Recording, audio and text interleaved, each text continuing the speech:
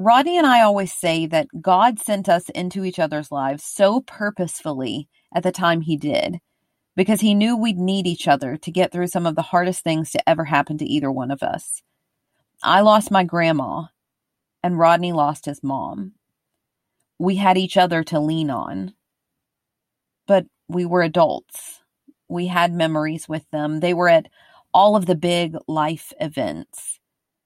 But my stepchildren had an even harder experience. They had wonderful memories, yes, but their sweet granny wasn't going to physically be there for their weddings or for the birth of their children. That's hard, especially when the loss was so sudden. One of the last times my stepdaughter spent with her granny, they had wine together. They took silly pictures, and she still has one of those pictures up in her house. She kept the wine bottle. Those items are more priceless to her than nearly anything.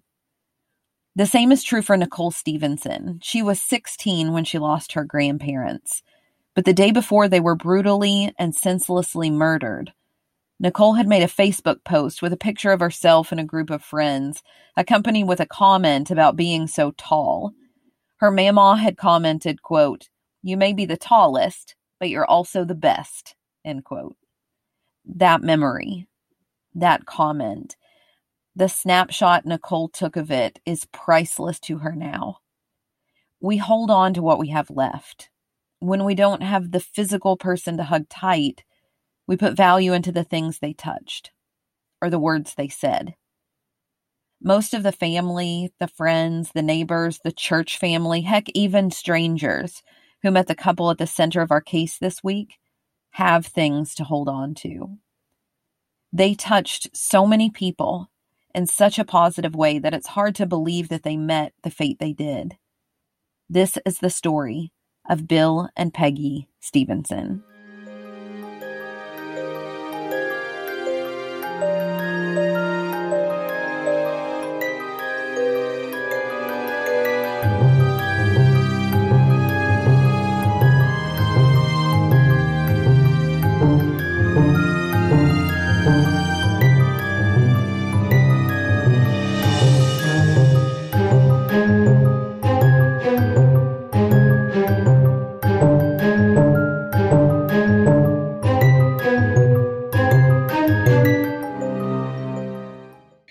Welcome to Coffee and Cases, where we like our coffee hot and our cases cold. My name is Allison Williams. And my name is Maggie Dameron.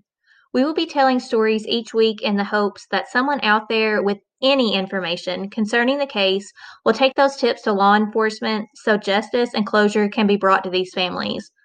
With each case, we encourage you to continue in the conversation on our Facebook page, Coffee and Cases Podcast, and to follow us on Instagram at Coffee Cases Podcast and on TikTok at Coffee and Cases Podcast. Because, as these families know, conversation helps to keep their missing family member in the public consciousness, helping to keep their memories alive. So sit back, sip your coffee, and listen to what's brewing this week. Spin your passion into a business with Shopify and break sales records with the world's best converting checkout. Let's hear that one more time. The world's best converting checkout. Shopify's legendary checkout makes it easier for customers to shop on your website, across social media, and everywhere in between. Now that's music to your ears. Any way you spin it, you can be a smash hit with Shopify. Start your $1 a month trial today at shopify.com/records. Now, Maggie, the case this week, it hit home so much for me, and I know it will for you too on multiple levels. First, that Bill and Peggy Stevenson were 74 years old when they were murdered on May 29th, 2011. Wow. Yeah, and the pictures of them, it just makes me think about my own grandparents, especially my grandma, the one who I mentioned in the intro, and my granny, who is currently, well, she always has been, but I think especially so currently, so brave and inspiring as she's battling cancer. Mm-hmm.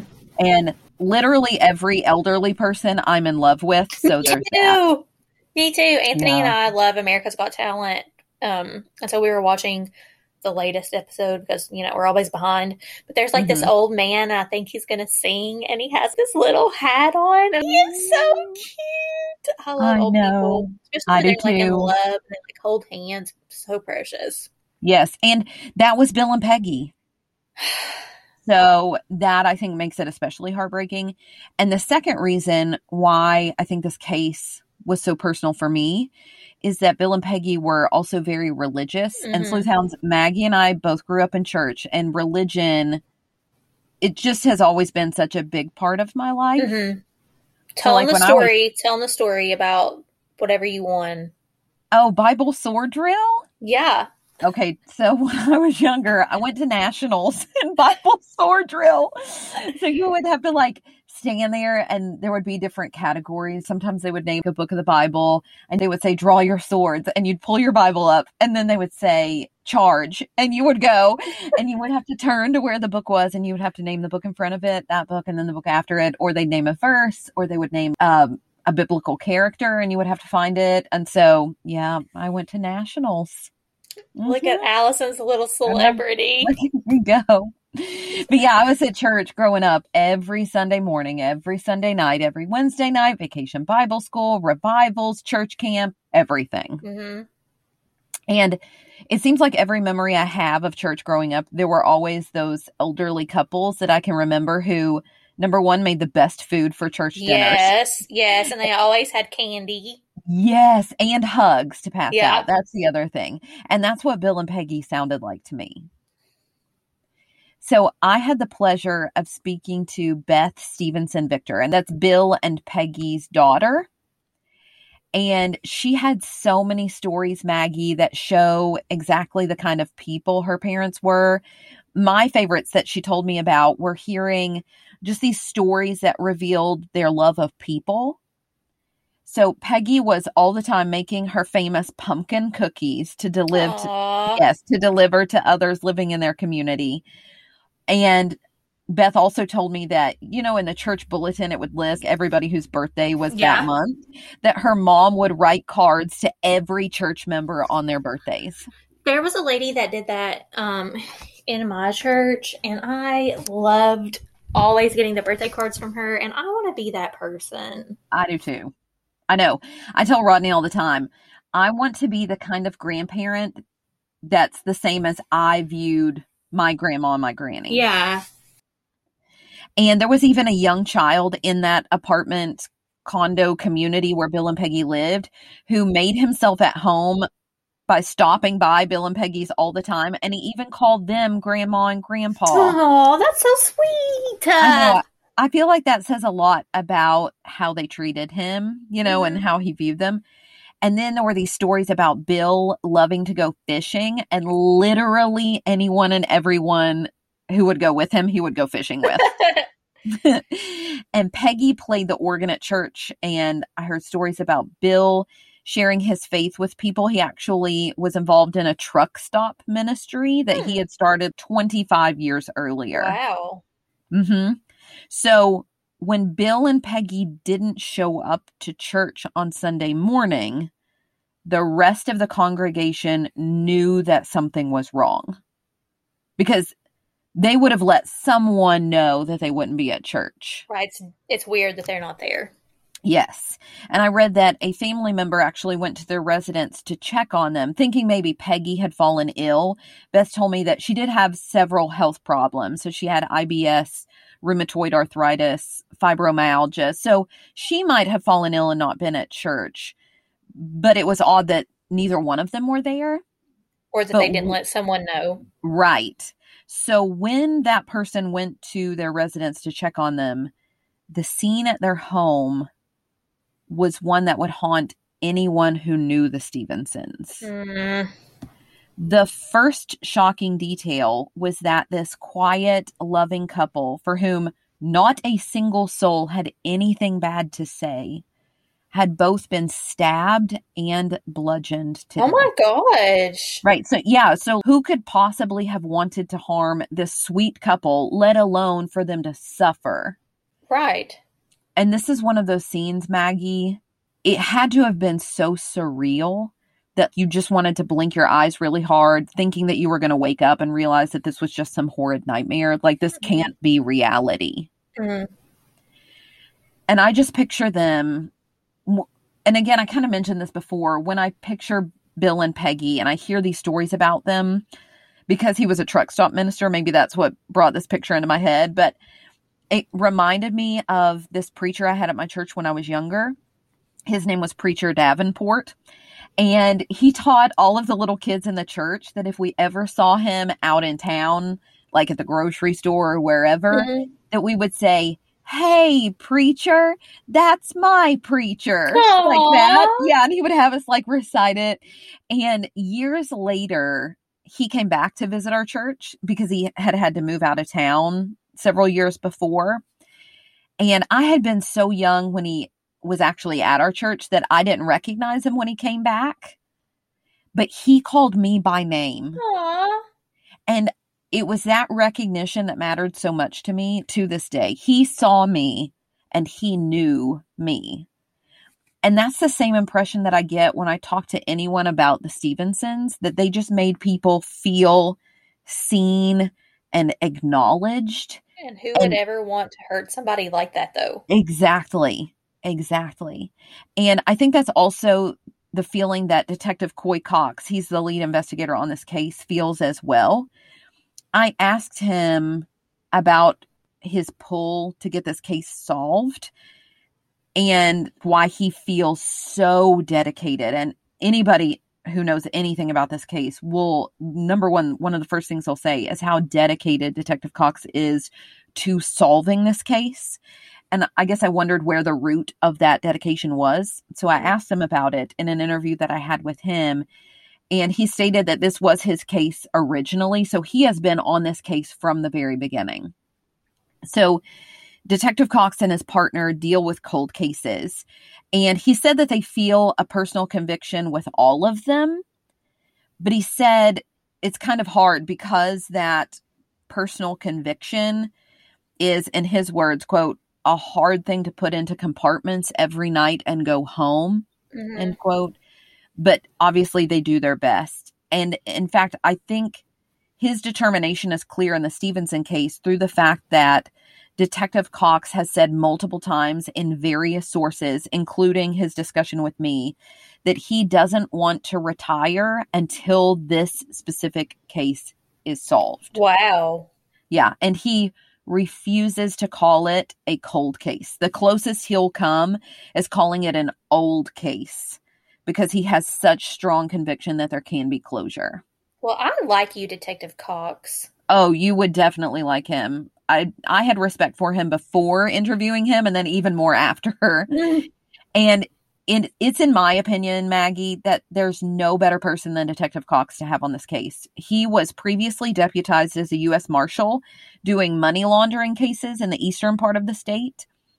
And when law enforcement got to the scene for the Stevenson case, they knew it already, and you'll see here in just a second when I give you some of the details, but they knew immediately that it would be an extremely complicated one. And so once they saw it, they knew to call Detective Cox because he had experience dealing with several complicated murders in the past. So Maggie, I'm going to tell you a little bit about what makes this case so complicated. Okay. Unlike a lot of the cases, there aren't stories or details or warnings ahead of time that anything bad would happen. So there aren't threatening phone calls.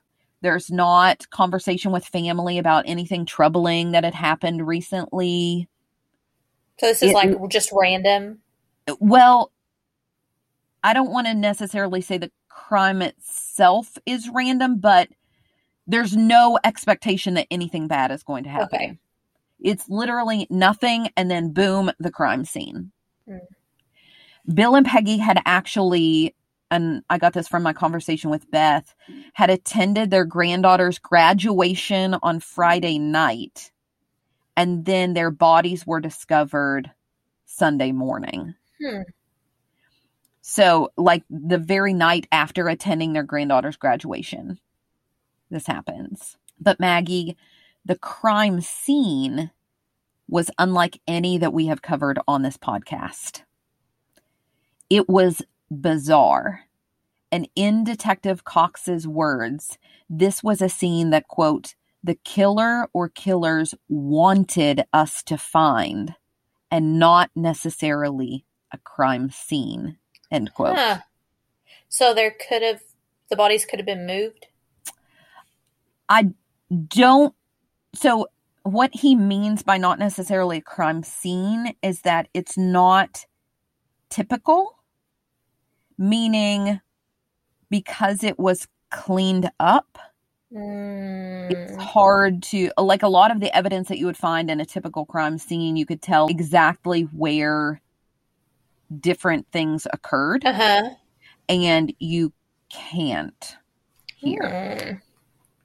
And I don't know with 100% confidence whether there were one perpetrator or more than one. But for many reasons, I personally, now Detective Cox never said this. He would always say perpetrator or perpetrators, right? Suspect or suspects. I personally feel there were more than one. And that is a possibility, right? So when I'm discussing the scene with you, Maggie, I'm going to use the plural pronoun they. Okay. Because that's my personal conviction. Okay. So Bill and Peggy lived in a community that had like certain safety precautions. So you would have to normally be buzzed in to be let in. That's how my nanny's apartment was. You had to buzz in and she would come over the little intercom, and they had like a special TV station at her apartment complex that they could see the buzz-in area, the lobby area, to make sure they knew who they were letting up. Now, I will say I did ask about the buzz-in system because nothing I read clarified anything about it. And this buzz-in system did not have video. It was only audio. Okay, so I mean, I feel like they have company at their house or their apartment pretty regularly, so I don't think they would have been concerned with someone coming unannounced and buzzing into their apartment. Until you hear what time the crime occurred. Oh, alrighty. So I'll get to that in a minute. But speaking of this buzzing in system, because I do feel like it's important, according to Detective Cox, that safety measure that was provided by the condominium community, right? They don't necessarily know, because there's no way of knowing, whether that buzz-in system was something that was actually attempted by those who entered.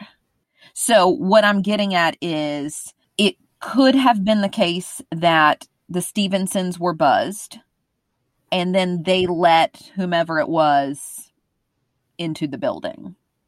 Right? That would lead me to say that then the Stevensons knew the person or persons involved, right? They would have had to have a reason to buzz the person in.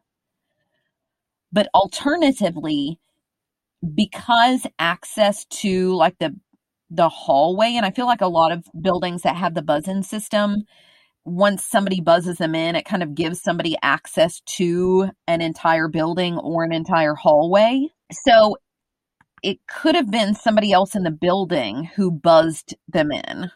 But then that would imply that either Bill and Peggy's door wasn't locked or they would have had to have picked the lock to enter. But nobody, from what I read in my research, nobody in the apartments around heard or saw anything. And I also want to mention here that there's also the very real possibility that the door was opened for them by someone inside. Again, you wouldn't have to buzz in. Or that the point of entry was from the sliding glass door on the back concrete patio of the Stevensons condo. So they were like on the ground level of... Right. Okay. So even though there's a buzz-in system, that doesn't necessarily mean that that's the way the perpetrator or perpetrators got in. Okay.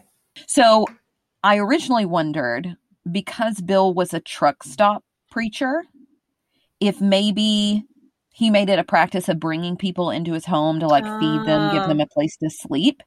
Because then I feel like the search for your potential perpetrator is quite large. Yeah, and I just feel like we hear lots of sad stories that take place at truck stops. So maybe that he could have met the wrong one at the wrong time. Right. So that was my initial inclination, is I wonder if he invited somebody back to his home.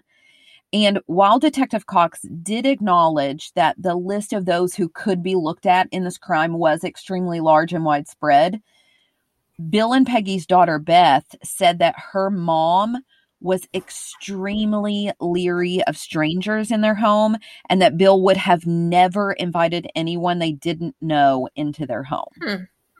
So that, to me, eliminated that possibility. Now, Beth said, of course, someone could have followed him home, right? But that even if her dad were bringing someone like to visit his home church, he would have picked them up from the truck stop, taken them to church, and then brought them straight from the church back to the truck stop. Okay, there wouldn't have been any way for them to like really know where they lived. Right. And remember how I said,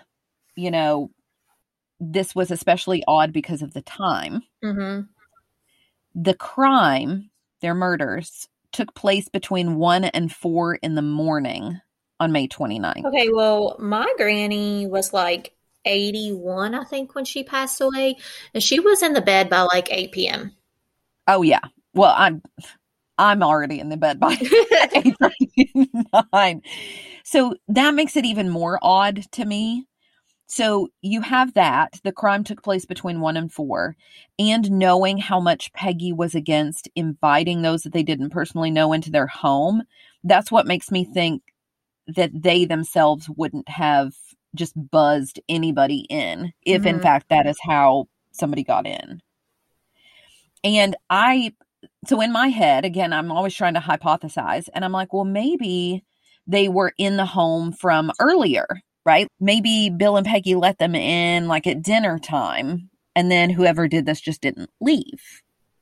So I asked Detective Cox if he thought that maybe the perpetrators had been let into their home before those early morning hours, because again, in my head, it being that late at night or early in the morning would have made Peggy even more concerned. But he believes that the murders occurred fairly soon after the perpetrator or perpetrators entered the residence. Okay, so he doesn't think they were just like hanging out all day there. Right. And one of the odd details about this case that we do know is that the person or persons responsible were in the residence for hours afterward. Oh, because you said they cleaned it up, right? Yes. And in addition to that, literally every room in their home had been staged. What? Something had been touched or altered or moved in every single room. Weird. Detective Cox and the Boone County Sheriff's Office have kept many of the details close to the vest in this case, Maggie, in order to know who the true perpetrator is. But they have revealed that at some point it is a possibility that the person or persons responsible left the residence, perhaps to make sure that no police were coming, and then returned to the crime scene to stage it. Is that normal? That seems weird to me. No, it is not. And I'll get to the specifics about that in just a second. But that's one detail that led me to ask if there were more than one person involved. Because if this were a community where you had to be buzzed in, then how could you leave and then get back in? Because you'd have to get buzzed in again. Unless you left the back door open. True. And that's one possibility, right? It's possible that you left a door open. It's possible that if there were multiple people involved, then the others who were responsible buzzed the person back in or stayed at the crime scene the entire time. Or it's possible, again, if they're getting in some other way than buzzing in, that a different person or persons returned to the scene to stage and alter it. So all of those are possibilities. This is a very different case. Very different. And law enforcement, we know that Bill and Peggy were both stabbed and bludgeoned to death. But law enforcement has never named with what object or objects Bill and Peggy were beaten. So we know that they were stabbed, but we don't know if the blunt force trauma were caused by the handle of the knife, and so there's only one murder weapon, or if there were multiple. So regardless, law enforcement has not yet recovered the weapon or weapons, whether that's 1, 2, or even 3 objects. So obviously that's of utmost importance in this case, is trying to find the murder weapon or weapons. And here's another super odd detail. So I keep saying between 1 and 4 is when the crime occurred, right? Interestingly, Maggie, police know the exact time at which they were murdered because of a medical device that was implanted in one of the pair. But they have not released that time to the public. They have just said that the crime occurred between 1 and 4 in the morning, like I mentioned earlier. But Detective Cox, not in my interview, but in an interview that he did with Jennifer Knoll of Spectrum News, he said, quote, "So whoever chose this, because of the location, because of the time, because of it being in a residence where people are above and next door, the one thing that is really, really obvious is that both Bill and Peggy had to die." End quote. This case is kind of giving me the creeps a little bit. Yeah.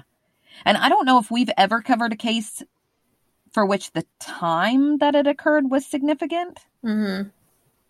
But if because I like to psychoanalyze and break things down. And if I were to break down that statement, because of the time, it was obvious that both of them had to die. It makes me think that it had to be a time that was significant to the both of them. What do you mean? I'm speculating again here that maybe the time matched something like a date that was important to them, like an anniversary or something like that. And obviously time, because all Detective Cox said was because of this time, refers not just to the clock time, but also the date and the day of the week.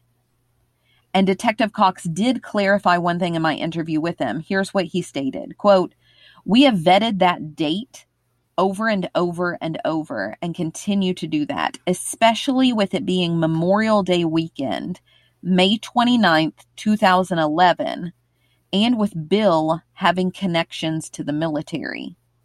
And quite honestly, we think more than the date being significant, we think that the day of the week was significant.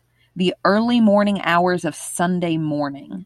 We think that was probably used knowing by the person or persons who committed these crimes that they chose a Sunday morning because they thought that the bodies would definitely be found very quickly when they were missed for church. Both Bill and Peggy, which would have been unusual, and maybe even that someone from the church or someone not connected to the perpetrators would have found them." End quote. Okay, so this is just way above my level of thinking. Like, hence the reason I could never be a murderer, because I just could not put in, like, my brain cannot work like that. I don't, you know what I mean? Like, there's just so much detail. If you're even going down to the day of the week is significant, which, I mean, I'm sure helps because maybe you could narrow it down that way, but I just guess I'm not smart enough to be a murderer. That's what I'm trying to say. Yeah. Well, this particular crime scene is so complicated because of all of those.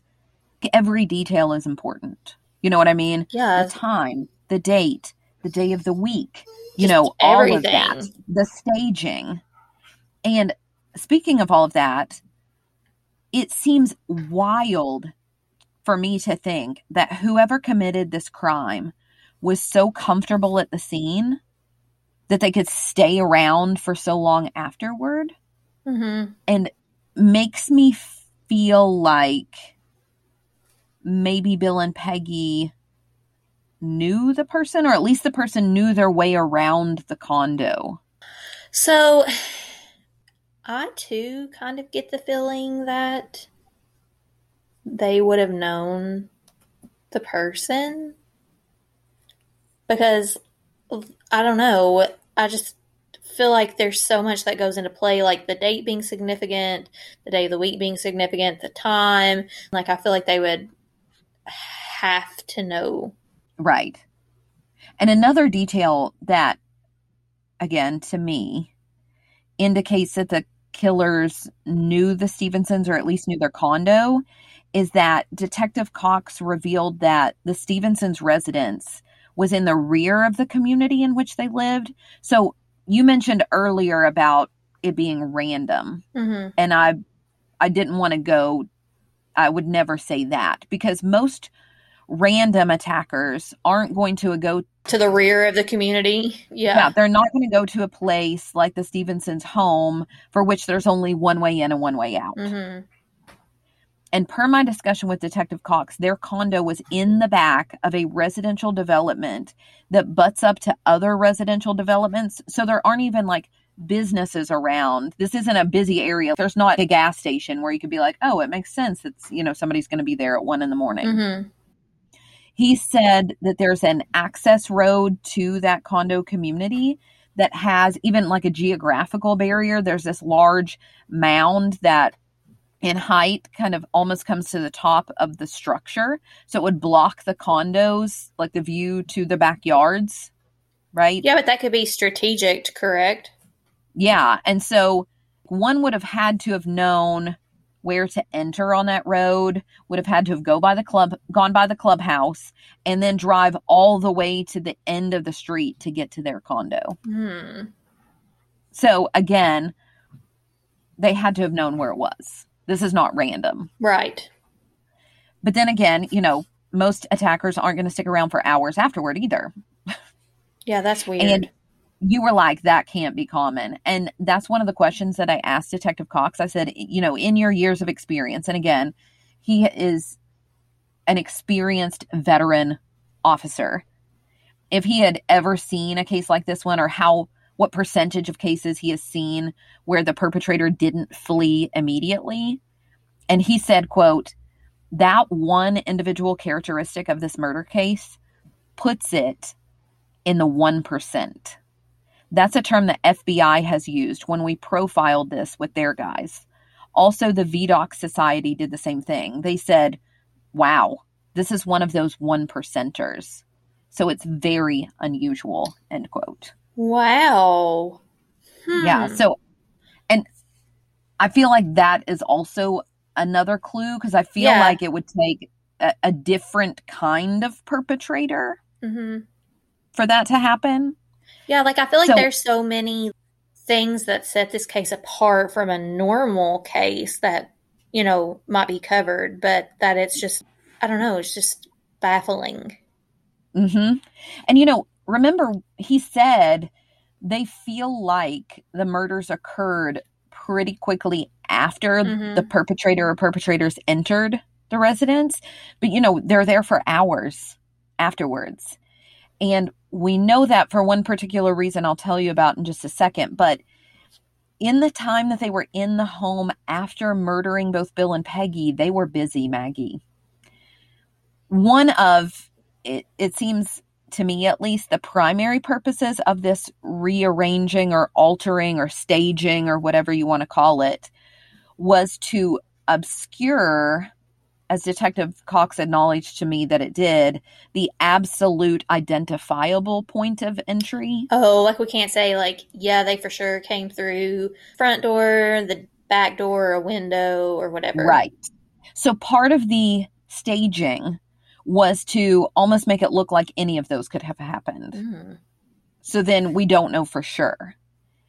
And do you remember how I said that not a single room wasn't touched? Yeah. So most of the description in my research was pretty vague because, again, they're keeping a lot of details close to the vest. But in that interview with Jessica Knoll, Detective Cox had said, quote, there were things that were maybe on end tables or up on shelves that were changed, altered, moved, turned over, marked on. There were items that seemed to have no significant meaning left in different rooms. Most of the items that were left at the scene appeared to be things that were probably in the residence, end quote. So basically they're maybe knocking a picture over or moving something from an end table to a shelf. Or from one room to another. Mm-hmm. But from items that were already in the home. And here's how we really know that they were there. Not only do those sorts of things take time, right? Mm-hmm. But at least one of the couple was inflicted with a post-mortem injury during that time, an injury that occurred up to 3 hours after their death. Wow.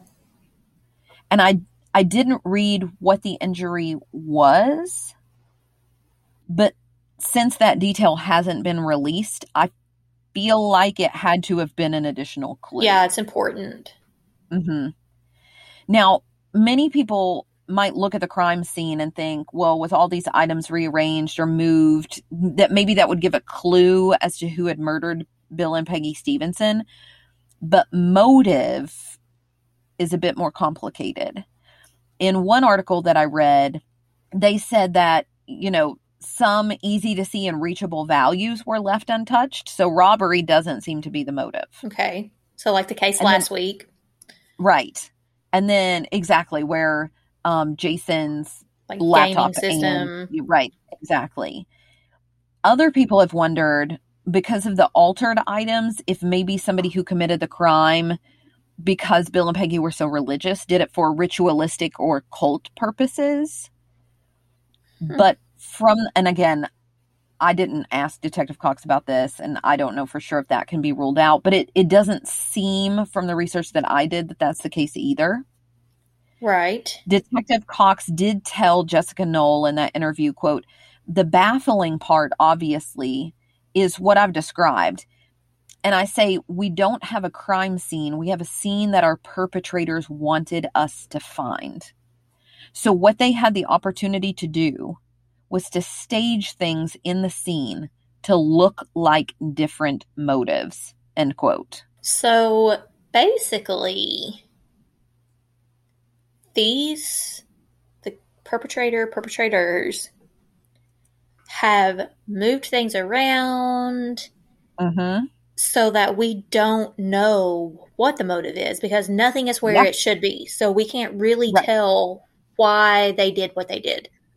Right. Yeah, so they've strategically staged the scene, I guess, for law enforcement, because it's unclear the exact point of entry.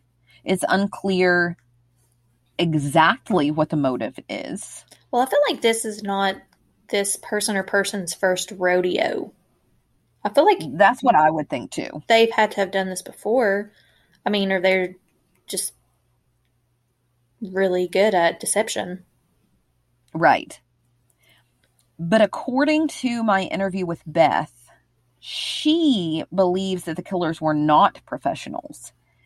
And this, she believes this despite the fact that so many things were altered. There weren't fingerprints left behind, like the scene was clean. But this is where Detective Cox kind of separates himself.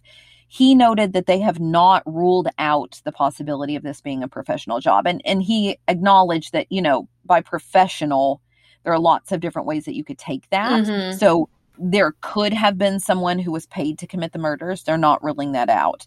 This could have been a crime committed by individuals who had committed hits before. They're not ruling that out.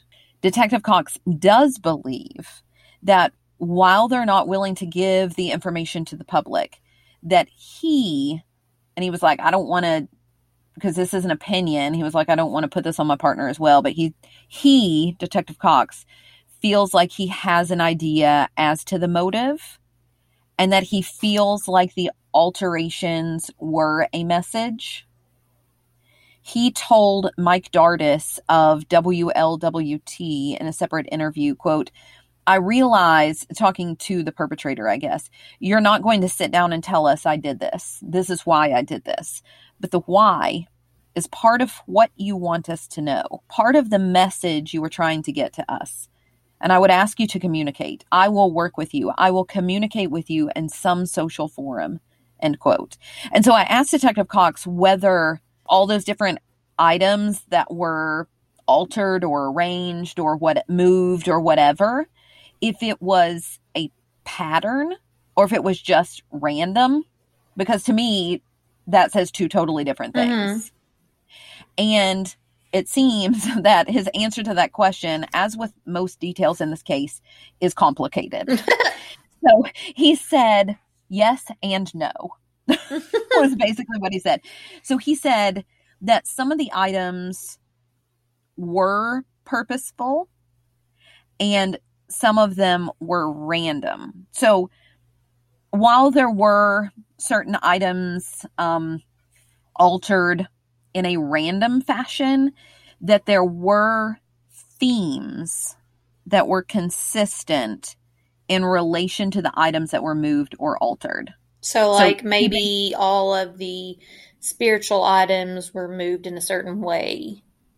Right. And he didn't say what the items were, but he said that there were patterns from room to room as it related to similar items in different rooms throughout the house. So their positioning might have been consistent from room to room based on what the item was. This is so in-depth, and I feel like I'm not doing a very good job of giving commentary on this case because I'm just trying to wrap my brain around how crazy this case is. Mm-hmm.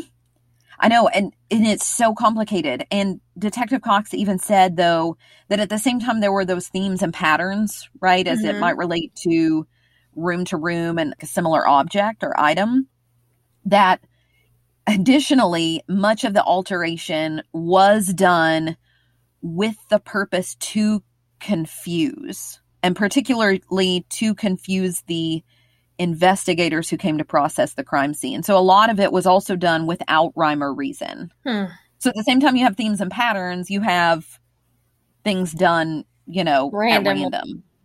Mm-hmm. And Detective Cox even went so far as to say that perhaps some of the items that were moved were, to use his words, because of, quote, the particular psyche of the individual or individuals, that subconscious touch that would tell us a little bit about the killer or killers, end quote. So as in, like, what the patterns were, maybe what items were moved or where they were placed, could tell us more about who did this? Right. The person or motives or things like that. So, obviously, as to what the patterns were, what the items were, or their positions, that would be pure speculation on my part. And if we're honest, just like you, Maggie, I can't even begin to guess what it was. Because, like, I'm picturing my granny's house, and she had so much stuff and so many whatnots. Like, I wouldn't even begin to know what it could have been in their home. Right. Other than knowing that, in my head, and again, this is about as far as I'll go in my speculation, is that whatever it was, if there was a pattern of an object from room to room, then it would have to at least be an object that Bill and Peggy owned a lot of. Multiple of, yeah. In August of 2012, the Kentucky State Police Crime Lab made a potential breakthrough in the case when they found DNA on several items from the crime scene. I know, so super hopeful. That DNA profile was submitted to CODIS, but it didn't have any hits. According to Detective Cox, the DNA samples are also a bit complex.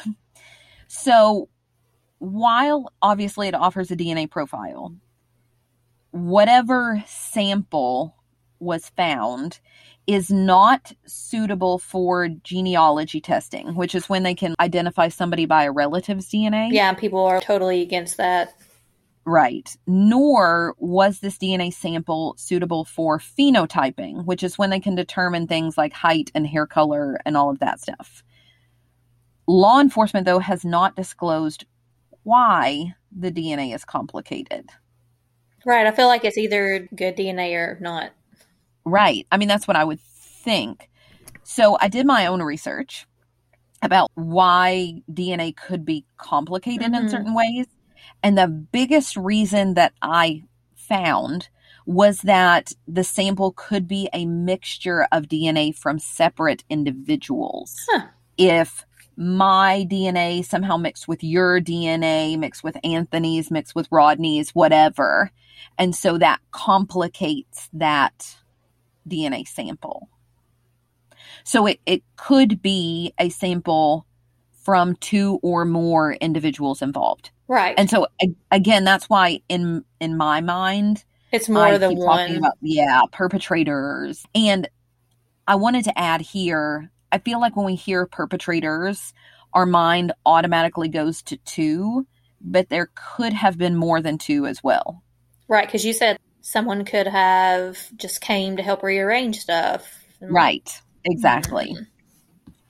Detective Cox said that, and I respect this so much, that there have been many suspects in this case for one primary reason, and that is because his partner and he believe, in his words, quote, every situation where we receive information related to a possible suspect, that it's our job to believe that, okay, that's the person who did it. And then we go out, they have to prove to us somehow by documentation, some hard fact, that this is not the person who did it. So even though we have our theory from the beginning of the case, which is still there, and which circumstantial evidence points toward, when we get information on a new suspect, then it's our job to shut all of those walls down and say, this is the guy who did it, and let's go get it out of him, end quote. They have to look at each tip with a fresh set of eyes. And I think that's really great because we've talked about that in several cases, that investigators are so certain that it's person A that really it could be person B, but they're so set on it being A that they can't see it any other way. Mm-hmm. I feel like I get the feeling that Detective Cox and his partner are the opposite of that. They are very willing to look at it, each new tip that comes in, until it is fully vetted. Mm-hmm. And they have actually vetted over 90 people in this case. Wow. Yeah. So a lot in the last 10 years. And again, I don't think I mentioned the specific town, but this is near Florence, Kentucky, and Boone Florence, County. y'all. Florence, y'all. For those of you not from Kentucky, there's a water tower. And I think I always heard it originally said Florence Mall. Yeah, I did too. I don't know if that's correct. Change it. I don't know. But now it says Florence, y'all. So that's how Florence is known. It's Florence, y'all.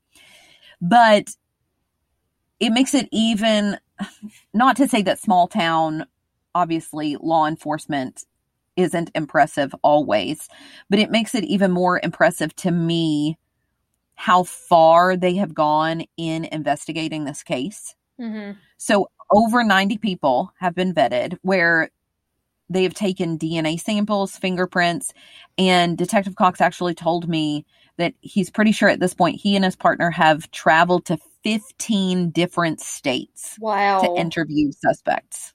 Mm-hmm. And they aren't slowing down. I feel like Detective Cox needs some type of recognition. He needs an award, a plaque. Yes. Or even on, and I think probably the best recognition for him, if I had to speak for him from what I gather, would be if somehow the story got national news attention. Yeah. And he could get answers. I think that's what he wants more than anything. But I personally do feel like you do, Maggie, that he needs some sort of commendation for the role that he's played. Mm-hmm. And he actually, you could tell how humble he is, because he was commending Sheriff Helmig and his dedication to the case as well, because he said that his sheriff has never said no to him when he or his partner has asked for resources to pursue a lead. and that Sheriff Helmig's commitment is one of the reasons why this case has never gone cold. Well, outstanding job, Yes. City of Florence. Yes. So obviously this case is super complicated. There are a couple of theories, my theories, Okay. in this case. So one of them I bring up, even though I'm going to dismiss it. I'll go ahead and tell you that, this first one. And that is the Stevenson's nephews. And this theory is twofold. There were two nephews of Bill and Peggy, and they both come from large families. So they had lots of relatives. Okay. But there were two nephews who were living in Texas who will remain unnamed because they were cleared of any involvement. But a tip came in really early on, within the first 24 to 48 hours, that they could be involved. But Detective Cox and his partner traveled there, conducted interviews, collected DNA, and those nephews have been crossed off the list. Well, if Detective Cox says they need to be crossed off, then I too believe they need to be crossed off. Yeah. He said that one of them was in Kentucky close to the time of the murders, but they had evidence to prove that neither one of them were in Kentucky when the murders occurred. The second side to the Stevenson nephew theory is a separate nephew. And again, they came from large families, so there were lots of Yeah, it sounds nieces like and nephews. mine, where I have like 21 first cousins. That's kind of like their family. So this nephew, I will say his name, Charles Stevie Stevenson. He was arrested and convicted for a murder that took place about 10 months after Bill and Peggy Stevenson. And so that's one theory. As soon as people hear Bill and Peggy Stevenson's case, they're like, oh, Stevie Stevenson, look at him. And the reason they say that is because he had broken into a home of 67-year-old Lee Jennings, who lived in Indiana, and he had beaten her to death. And he was sentenced to life in prison without possibility of parole for that crime. So, Maggie, because the victim was an older woman, And because she'd been because beaten she to death. had been, beaten by an object from the home, because he was a member of the Stevenson family, so someone who, if the perpetrator or perpetrators had been buzzed in, would have been someone that they knew, right? But he was an early suspect. And I had asked Beth, and this is one of the questions that I always ask when I interview someone, and I always say, is there anything that you feel has been misleading about media coverage, of the case, or anything that you would want to add that you feel has been left out? And so I asked Beth to clarify that too, if she felt that there were any misconceptions. And she said, yes, the first thing that she mentioned was how many people believe that Stevie Stevenson was the perpetrator, even though, and this is according to Beth, he had been cleared of involvement. And so she said, the biggest misconception is that so many people think that her parents' case is solved because her cousin was arrested. Mm-hmm. But again, that arrest was in connection to a completely different crime, right? He was arrested for that murder in Indiana. His arrest was not related to Bill and Peggy Stevenson. Again, that's like what I was saying. People get so focused on one or two individuals, they can't see past that. Mm-hmm. And law enforcement has visited Stevie Stevenson in prison multiple times when they get new tips that give even slightly different information. Mm-hmm. And Detective Cox said they have gone through the vetting process with him over and over. But he said there are a few people that they've not been able to take off the board. But in terms of this crime, he believes Stevie Stevenson is not their suspect. Okay, well, if he says it, I believe it. Agreed. So theories 2 and 3, again, this is my speculation. Theory 2 would be somebody from the truck stop. Mm-hmm. So one tip that had come in that made law enforcement hone in on the truck stop was a tip that there was a truck driver who used to live in northern Kentucky and then moved to California.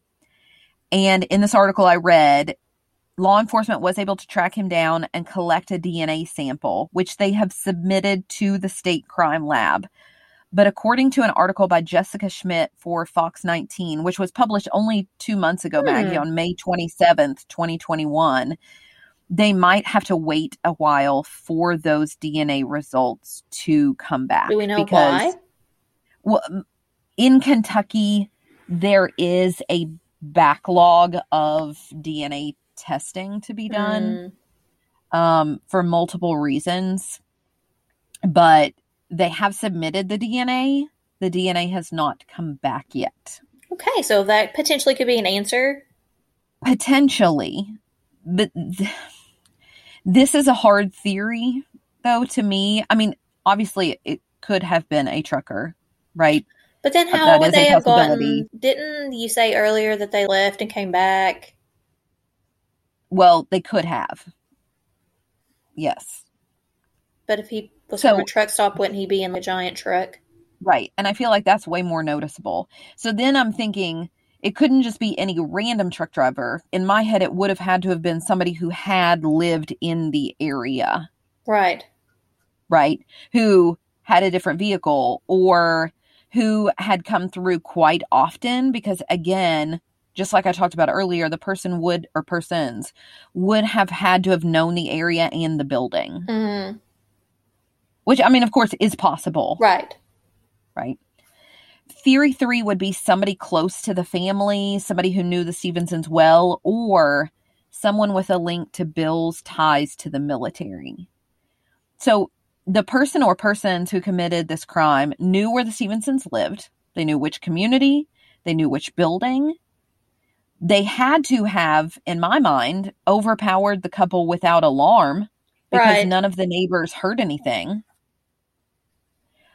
And they wanted to kill both Bill and Peggy because otherwise they would have lured Bill away from the truck stop. I mean, all they had to say to him was, let's go fishing. Yeah, exactly. Right? And they could have lured him away. Or if they knew Bill was at the truck stop, then whoever did this would have known that Peggy would be home alone. But they chose a time when they would both be home. And from what I read, they chose a specific and a personal time. They inflicted a post-mortem injury, which to me seems much more personal. Mm-hmm. Though I will say whether the perpetrator or perpetrators had a more focused target because of the post-mortem injury on one individual of the couple than the other was something that Detective Cox would not delve into. But we do know that they stuck around after the crime, right? Or returned after the crime. They were there for a while. They arranged items in the home that they cleaned up afterward.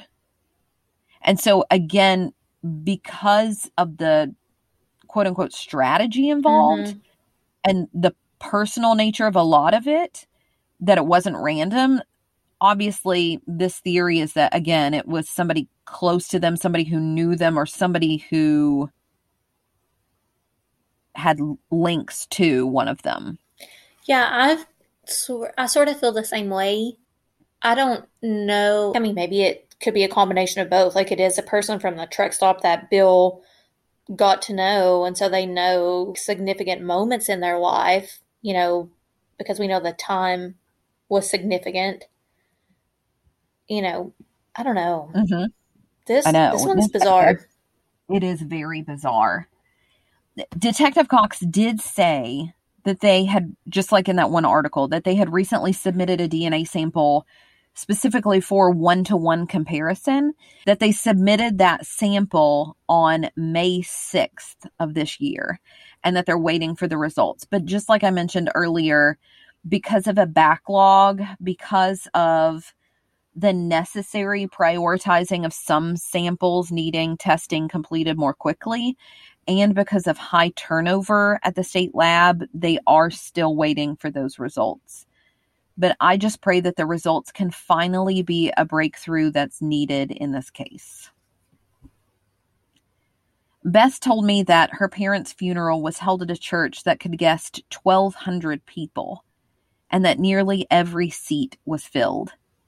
Bill and Peggy Stevenson touched a lot of lives and influenced a lot of people, but their legacy remains. Bill's friends recall that he would just walk into their home for a chat. They would even leave their garage door open to give him easier access. They miss seeing Bill's smiling face as he walked in for a visit. Their memories remain. An even more tangible legacy is the one left in Jackson, Kentucky, at the Happy Church. According to Beth, a woman from the church, one in rural Kentucky that her father visited often, had asked Bill if he would help her show how to garden because she wanted the church to provide a community garden for those in the area. Her dad immediately went to get a rototiller to take down there and to aid in this goal. After her parents' death, Beth received a photograph of a little boy grinning ear to ear, holding a tomato that could barely fit in his two hands. That tomato was from a garden that her father had shown the woman how to grow. The literal fruits of their spiritual labor remain. The Stevenson family make a yearly trip down to McDowell, Kentucky, to help with the God's Appalachian Partnership, the GAP ministry. They go every Christmas to bring food and toys to those in need. Their kindness remains. Do clues remain as well? If you know anyone from the northern Kentucky area who has friends there or who once frequented there, please share Bill and Peggy's story with them. Beth wanted me to urge you to call in any detail that you remember, maybe someone acting odd or not wanting to hear about the case. She would rather you give detectives details that they've heard before and would be able to cross it off the list, rather than them not getting that detail at all. Put yourself in the shoes of the family. Detective Cox had a message as well, but for the perpetrators. Here it is in his own words. I would love to know that our perpetrator or perpetrators are listening to a podcast, whether it's yours or someone else. And I always throw out the invitation. There are many ways that they can communicate with me anonymously, and I'd love to communicate with them. They obviously had some message that they wanted to convey, or definitely maybe they want in some way that a lot of people wouldn't understand, but they want credit for what they've done. And the best way I know to do that is I'm always here. If someone wants to speak to me, there's lots of ways that they can do it, and they can do it anonymously. Especially with burner phones. I've mentioned that many times before, and people who are in the criminal element, they know how to go about that. There are lots of cheap phones out there that you can use to make one phone call and get rid of. Sometimes law enforcement might just need the right clue, as small as that clue may be, or someone else to corroborate a memory. Be that person. Be a part of their legacy as well, by helping their family and the detectives who have worked so tirelessly on this case to finally find justice. The Stevenson family is offering a $50,000 reward leading to the arrest or arrests of those responsible for killing Bill and Peggy. Anyone with information concerning the case has various ways to give that information. If you are incarcerated, you can reach Detective Cox by calling 844-210-1111 without having to use your calling card. Anyone else wanting to provide tips is asked to call the Boone County Sheriff's Office at 859-334-8496 or email them at stevensontip@boonecountyky.org. Again, please like and join us on our Facebook page, Coffee and Cases Podcast, to continue the conversation and to see images related to this episode. As always, follow us on Instagram at Coffee Cases Podcast and on TikTok at Coffee and Cases Podcast. Or you can always email us suggestions to coffeeandcasespodcast@gmail.com.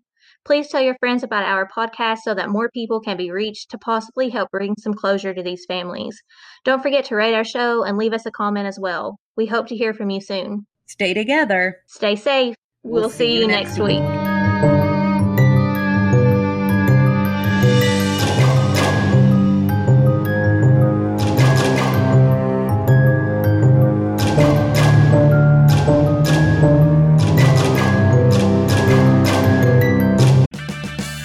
Purchase new wiper blades from O'Reilly Auto Parts today and we'll install them for free. See better and drive safer with O'Reilly Auto Parts.